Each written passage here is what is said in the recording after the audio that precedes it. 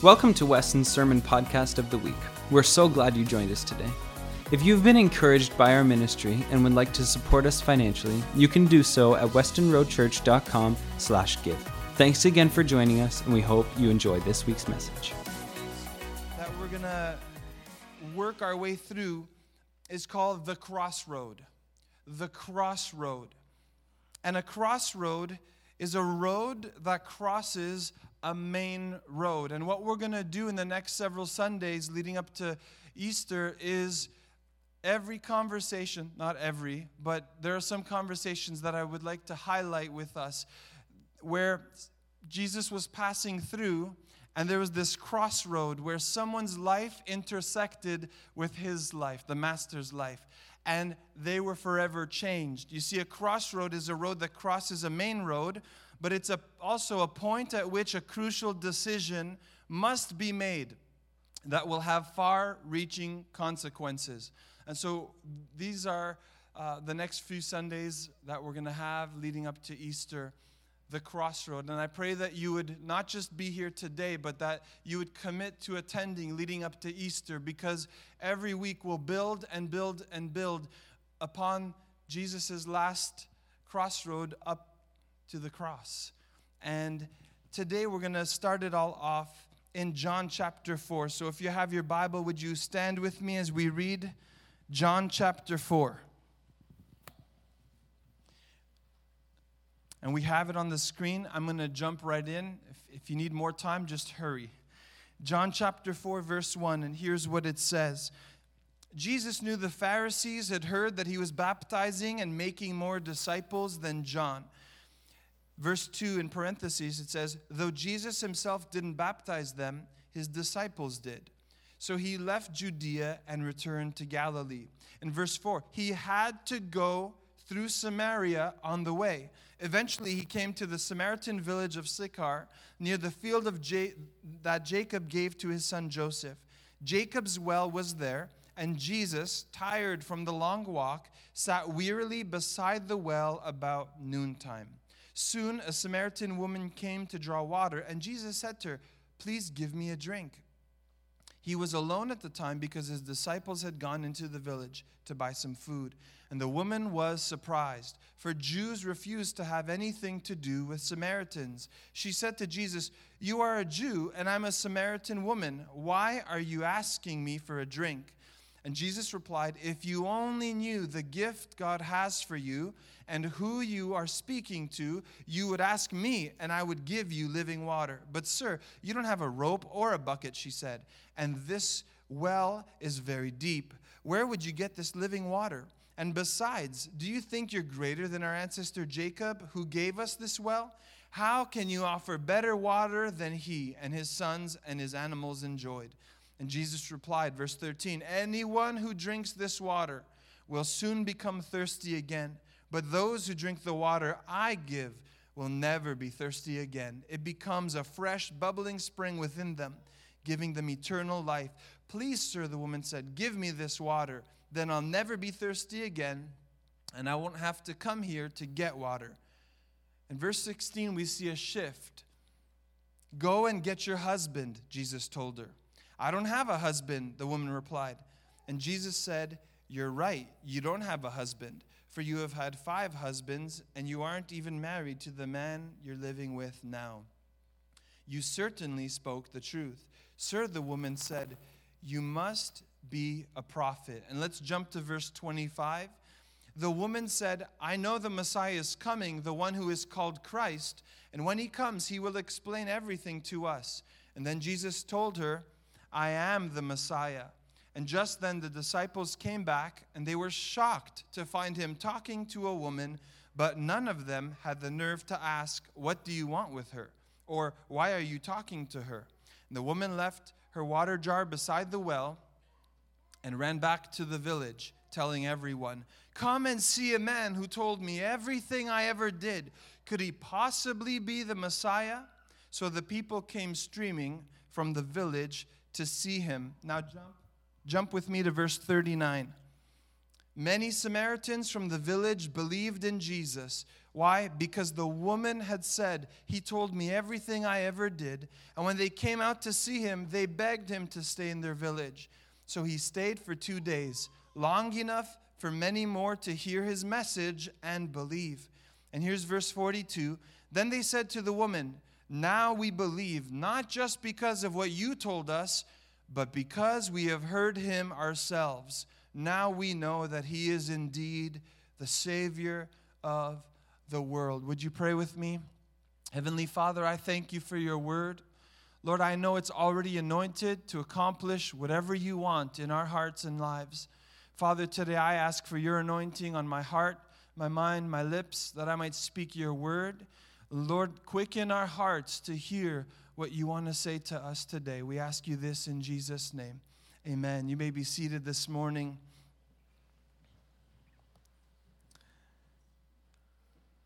What an incredible story, and I know we jumped and skipped some verses. There's a great portion that we did not read that speaks about worship. We read it during worship, about worshiping God in spirit and in truth. But in any case, in this event, Jesus is actually leaving, and he's going from one place, the Bible tells us, Judea, and he's returning now to Galilee. And he doesn't want to cause any stirring. You see, the Pharisees are saying, "Hey, John, you're baptizing people," but on the other side, there's Jesus baptizing other people, almost like they were trying to stir things up between what John was doing and what Jesus was doing. But I like the verse 2 in parentheses, is there to correct the false report. Jesus was actually not baptizing people. The disciples were doing the work of the ministry. And so Jesus, to avoid any kind of wrong, conclusion to what that report said, he just says, "Okay, I'm going to just move on." Now, we need to know is there are two ways or two routes to go from Judea to Galilee. There was a longer one, which is the east side of the Jordan River. If you have a map at the back of your Bible, it's to the right, the east side. Or the quickest and most direct way was straight through Samaria. And this is the way that most people used. What's important for us to note in verse 4 is Jesus, or the author's telling us that Jesus had to go through Samaria. Yeah, but there were two possible routes. He could have chosen the other one. But in verse 4, just take note that it says that he had to go through Samaria. And we're going to come back later to why. But the had to go implies a divine reason why Jesus had to go that specific way. Verse 6 tells us it was noontime. Noon was the hottest time of day. The sun was beating down, and Jesus is tired from his walk or his journey. Last week, we read that Jesus took a nap in the boat because he was tired from his ministry to people. And now we find Jesus who's walking, just like you and I walk and we get tired. My daughter at the mall, she's like, "Daddy, up." And I said, "No, you're going to walk, little child. You're going to walk." And we get tired. Jesus got tired. Though he was fully God, he was still fully man as well. And it's hot.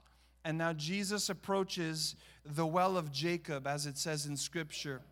And the first thing I want to draw your attention to is that Jesus will show up even when everyone else has rejected you. And now we're going to get into the crossroad between Jesus and this woman at the well. Jesus will show up even when everyone else has rejected you. And you see, verse 8 even goes to mention that the disciples even had left, and they went into the village to find food. So the setting for this encounter with Jesus and the woman at the well is simply this: there was no one around.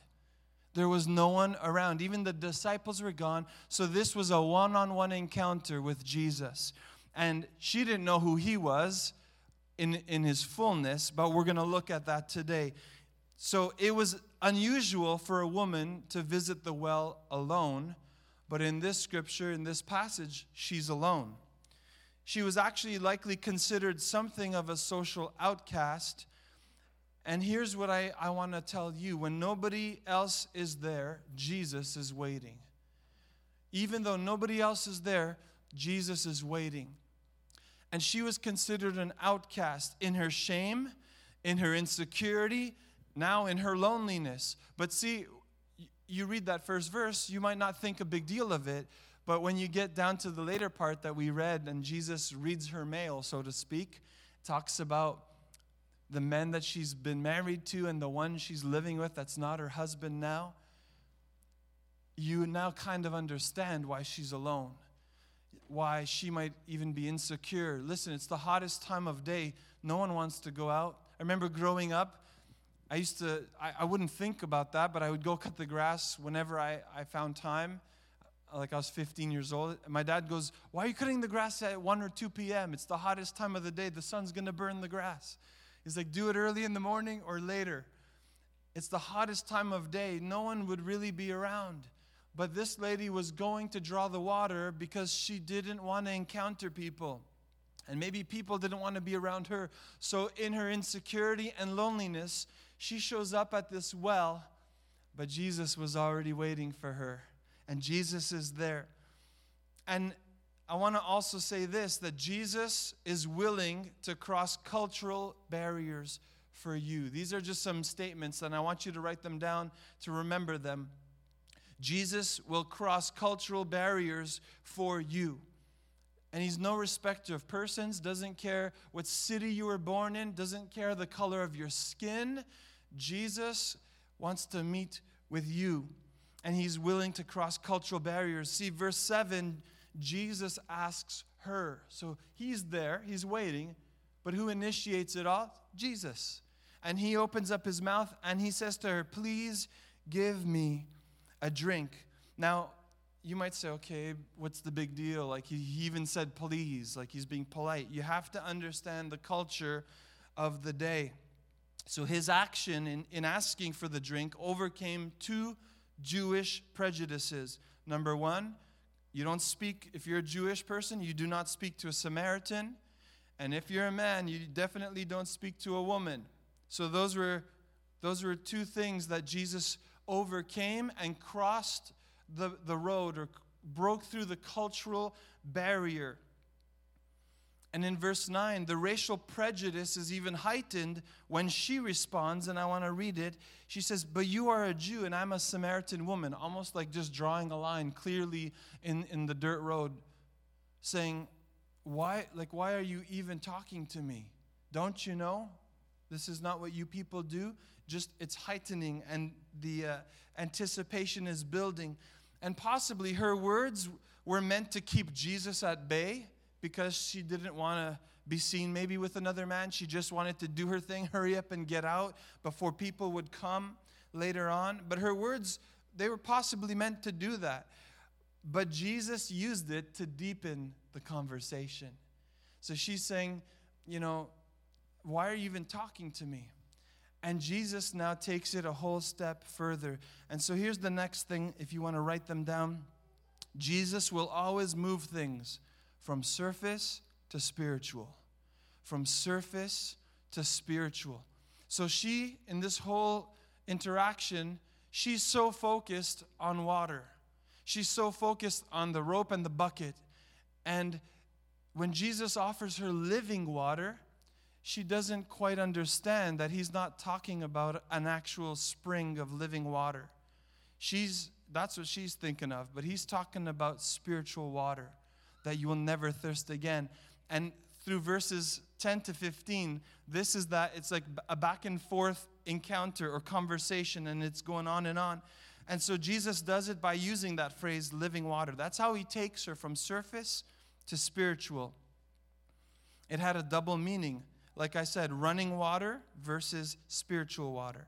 And in verse 11, she says to Jesus, "But you don't even have a rope or a bucket. How are you going to give me living water?" So this is all she sees.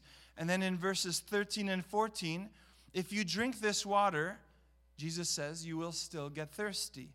But those who drink the water I give will never thirst again." And I love her response in verse 15. She's like, "Oh, this sounds good then. Please, sir, give me this water." Why? so I never have to come here again. So again, she's still thinking with her head and about her unknown. Seemingly, she didn't know Jesus would read her life so well. So she's thinking, yeah, I really hate doing this. Like the shame, ridicule, I try to do it when no one's around. You know, if I would never have to come back here, this would be great. This would be great. And Jesus takes it from surface now to spiritual. I want to say this, in your conversations, if you're a believer, as you know, don't just go for coffee to talk gossip. Don't go to talk about your favorite show. Hey, did you see what so-and-so did? And oh my goodness, what a cliffhanger ending. Let your conversation, it can start there, but let's be used by God as we encourage one another. Let's take conversations from surface to spiritual. Let's talk about the things of God more, because there are enough websites, blogs, and all of these other things that will talk about the media and TV and all of that stuff. But there's wholesome conversation for us to have. The things of God, we commissioned Aaron and Lizzie through Scripture. Talk about these things in the morning, when you're going to work, around the table, right? But we have to live it out, yes? Amen? So Jesus was the master at doing that. You might say, well, yeah, but he's Jesus, fully God. Yes, but did you know you have the same Holy Spirit who works inside of you, that he can give and use you in a word of knowledge or a word of wisdom to share with someone? And in a moment, they go from being hard and to you broke through their defenses. Not you, but God used you to do that. And so that's what Jesus does. In verse 16, we see it transition. So she keeps talking about the water and the bucket and showing up and all of this. And now Jesus, out of nowhere, seemingly says, go and get your husband. And her initial response is in verse 17, well, I don't have a husband. And she wasn't lying, but she hid a big part of the truth. It's a big difference. So you could be here today, and you could say amen to something I say and agree with it and find truth in something, but keep the rest back from God. And I want to submit to you, even in our worship, as we said before, in your worship, don't just give God the good part and say, Lord, thank you for blessing, and then hide everything else. No, put it all in front. Put it all at the forefront and say, Jesus, I come just as I am. Thank you, Lord. You accept me as I am. And his invitation is come. He's waiting for us. So he takes things from surface to spiritual. And you know what? I'm guilty of this too. I'm guilty of it too. I love just talking life with people. But the real life is eternal life. And that should also be of concern to us. Because someone might say, hey, let's grab coffee. And they might be really crying out inside, but they're not going to express it. They're just maybe hoping that over coffee something might happen. Something might spark out of that. You never know. So I just say, have your spiritual antennas open and up, that you might see what God wants to say to you and through you. So Jesus will always move things from surface to spiritual. And it's as if she had a moral blockage, it wasn't connecting. What Jesus was saying, it was not connecting yet. She didn't even know possibly the nature of her own need. And so the woman was actually forced to face reality, admitting, I have no husband, although she hid the fact that she was living with a man. So here's why that kind of matters. Jewish teaching disapproved of a woman having had more than 3 husbands, whether it was through divorce and whatnot. But having more than 3 husbands, the woman was in great moral and spiritual need because she had 5. So it's like 3 is okay, it's pretty bad, but 5 is even worse because now we don't know what to do with you anymore. Like you broke every cultural norm and moral law that we know. And so no kidding, she's alone fetching water. But at the same time, no wonder Jesus in verse 4, it said he had to go through Samaria. No kidding, she was there alone. But no wonder Jesus had to go through Samaria. And Jesus will do whatever he has to to encounter or give you one encounter with him. This is the beautiful picture of it. Luke 19 verse 10, if you want to understand the heart of Jesus, it says, "For the Son of Man came to seek and to save the lost." The lost. And this morning, you don't have to be perfect to be in church. Did you know that? Because, she didn't have her life together, but yet Jesus was more than willing to wait for her at the well and to meet with her and to even initiate the conversation. He's more than willing. You see, Jesus will reveal himself to you. This is another statement you can write down. And I just want to show you that through this passage, this story, we kind of skipped a few verses in our reading of it. I encourage you to go home and read more. But we find a progressive revelation of who Jesus is. In verse 9, she identifies him as, "But you're a Jew, and I'm a Samaritan." So there's a progressive revelation. Then verse 19, "Oh, you must be a prophet." Well, why? Because Jesus was able to see right through the surface things and address her need, even though she didn't know she had a problem. But Jesus knew. And so she says, "Well, you must be a prophet because you told me everything I've ever done." And then in verse 26, Jesus reveals that he is the Messiah.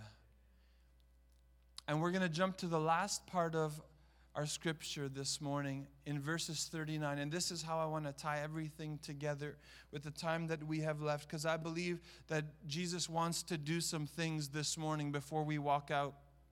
Can somebody say amen? And I believe that he's here and he's been waiting for you. That there's an encounter at the crossroad of your life where you find yourself today. And I believe that Jesus is here and he wants to change your life as you know it. Verse 39 of our text says, "Many Samaritans from the village believed in Jesus because the woman had said, 'He told me everything I ever did.'" So just by the sheer fact that she left. And by the way, let me just say one more thing. The disciples, remember, they were not even there. They went into the village to get some food. Now they're on their way back. And they noticed this. Well, she thinks it's a great opportunity for me to just leave. Jesus can fill the disciples in on what's going on. And so the Bible says she ran off to go tell everybody. And you know what it says? You could have missed it if you read it once. But if you read it twice, 3 times, you'll catch it. She left the jar there. The very thing that she went to the well for became of no importance anymore because she had encountered the true living water. His name is Jesus. And so she leaves the jar and she runs to go tell everybody, "Hey, come and meet a man who told me everything I've ever done." And could it be that he is the Messiah? Because they were waiting for the Messiah. But Jesus actually revealed it to her, "I am the Messiah." So now in verse 39, we pick it up from there. She said, "Come, he told me everything I've ever done." And in verse 40, when they came out to see him, they begged him to stay in their village. And I love this. Jesus stays 2 days. He's not just 1 day, not half a day. He stays 2 days. And look at what it says. Verse 41, he stays 2 days, long enough for many more to hear his message and believe. And then here's verse 42, and this is highlight, underline it, tweet it, write it out, post it on your fridge.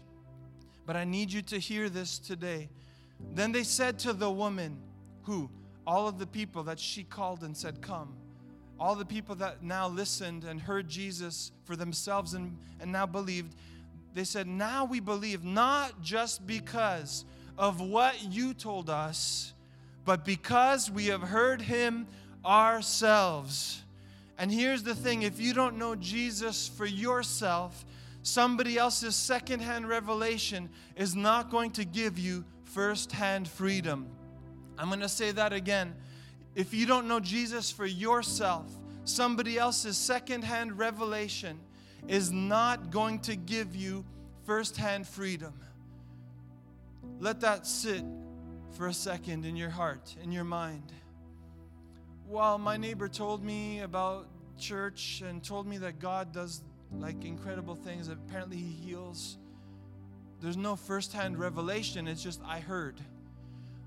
Something happened in these people of Samaria. By the way, the gospel wouldn't fully reach the Samaritans until Acts chapter 8, way after Jesus was gone. And Philip was one of the first people there preaching in Samaria, and many believed later on. This was one of the first.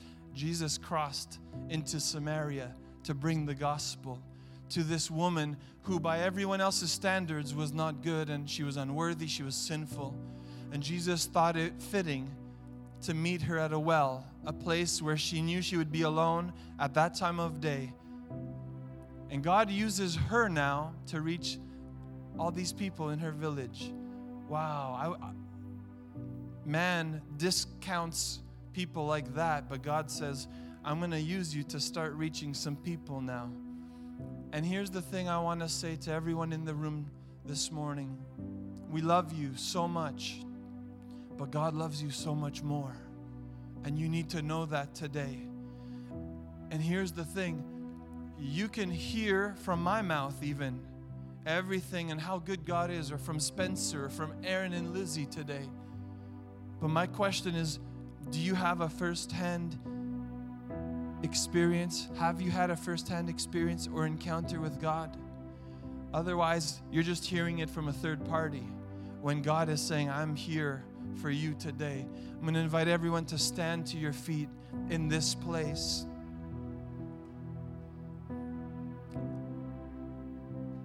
Now we believe, not just because of what you told us, but because we have heard Him ourselves. And this is the progressive revelation of who Jesus is.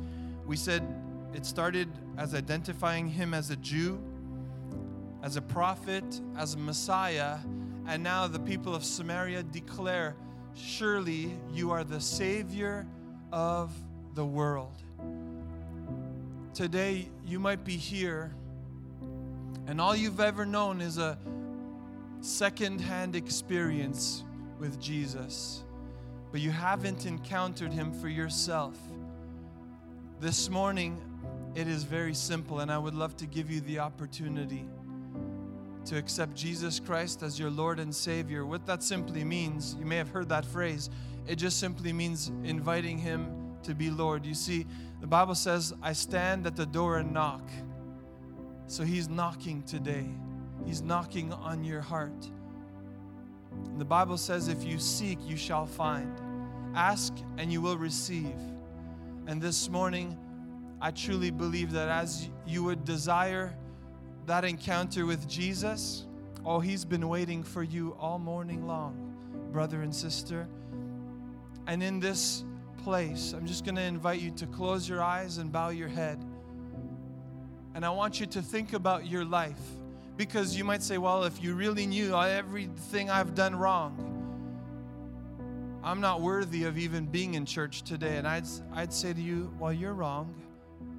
Jesus is here to meet with you. And on the crossroad of your life, a decision has to be made.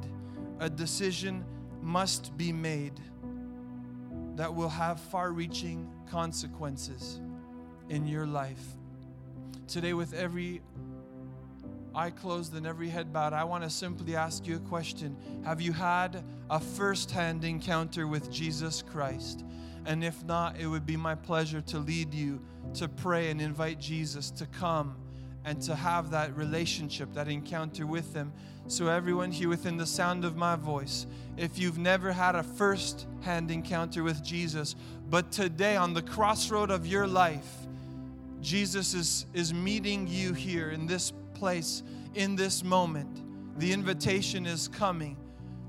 I simply ask if you would slip up your hand high, and it would be my honor to pray with you today. If you're here today and you say, I want that first-hand encounter for myself, would you slip your hand up real quick? If there's anyone here, I see that hand at the back. Thank you, sister. If there's anyone else today, the name of Jesus, we thank you, Lord. If there's anyone else, maybe you're here today and you had a first-hand relationship or a first-hand encounter, but you've let it slip. And maybe once where you were faithful, now you're just kind of living from day to day, stumbling even through the darkness, and you're here today, and your heart is beginning to stir again like in the days of old. And the Holy Spirit is here because God is married to the backslider. And He's saying, come home today. Come home today. In the name of Jesus, if you're here and you need to rededicate your life to God afresh and anew, would you slip your hand up? Because we need to pray today and get things right on the crossroad. I see that hand. I see many hands going up in this place today. In the name of Jesus. And here's what we're going to do, church. We're going to pray. The Bible simply says that we have to believe in our heart, but we confess with our mouth that Jesus Christ is Lord. And it's not a formula, it's not a magical prayer. All it simply is I'm going to help you pray this prayer. But God has to be the one that you are chasing after today. So would you join me as we pray? Those of you who lifted your hands, I would love for you to join in prayer. Everyone else in this place too. Let's pray this prayer together as you repeat after me. Heavenly Father, I thank you today that you would meet me on the crossroad of my life. Today, there is a new life that is about to begin, and it starts in me. So I declare with my mouth that I believe in my heart, and I confess now with my mouth that Jesus Christ is Lord. Thank you for taking the journey to meet me here in my state and in my present condition. I give everything over to you now. And I give you permission to change me from the inside out. Take the evil desires away and replace them with godly desire. Holy Spirit, come and lead me, guide me, and point me to the truth. Thank you, Jesus, that you came and you died on the cross so that I might be saved. Thank you for being the Savior of the world and for loving me. I give you all of me now. And now I declare that I am a new creation. All things are past and everything is made new. In Jesus' name, amen and amen. Come on, let's give it. Thank you so much for listening to the Sermon of the Week. God wants to work in your life, and we want to hear about it. Please take a moment to share your story by emailing amen@westonroadchurch.com. Thanks again for joining us. We hope listening to this week's message has equipped you to be the light wherever you go.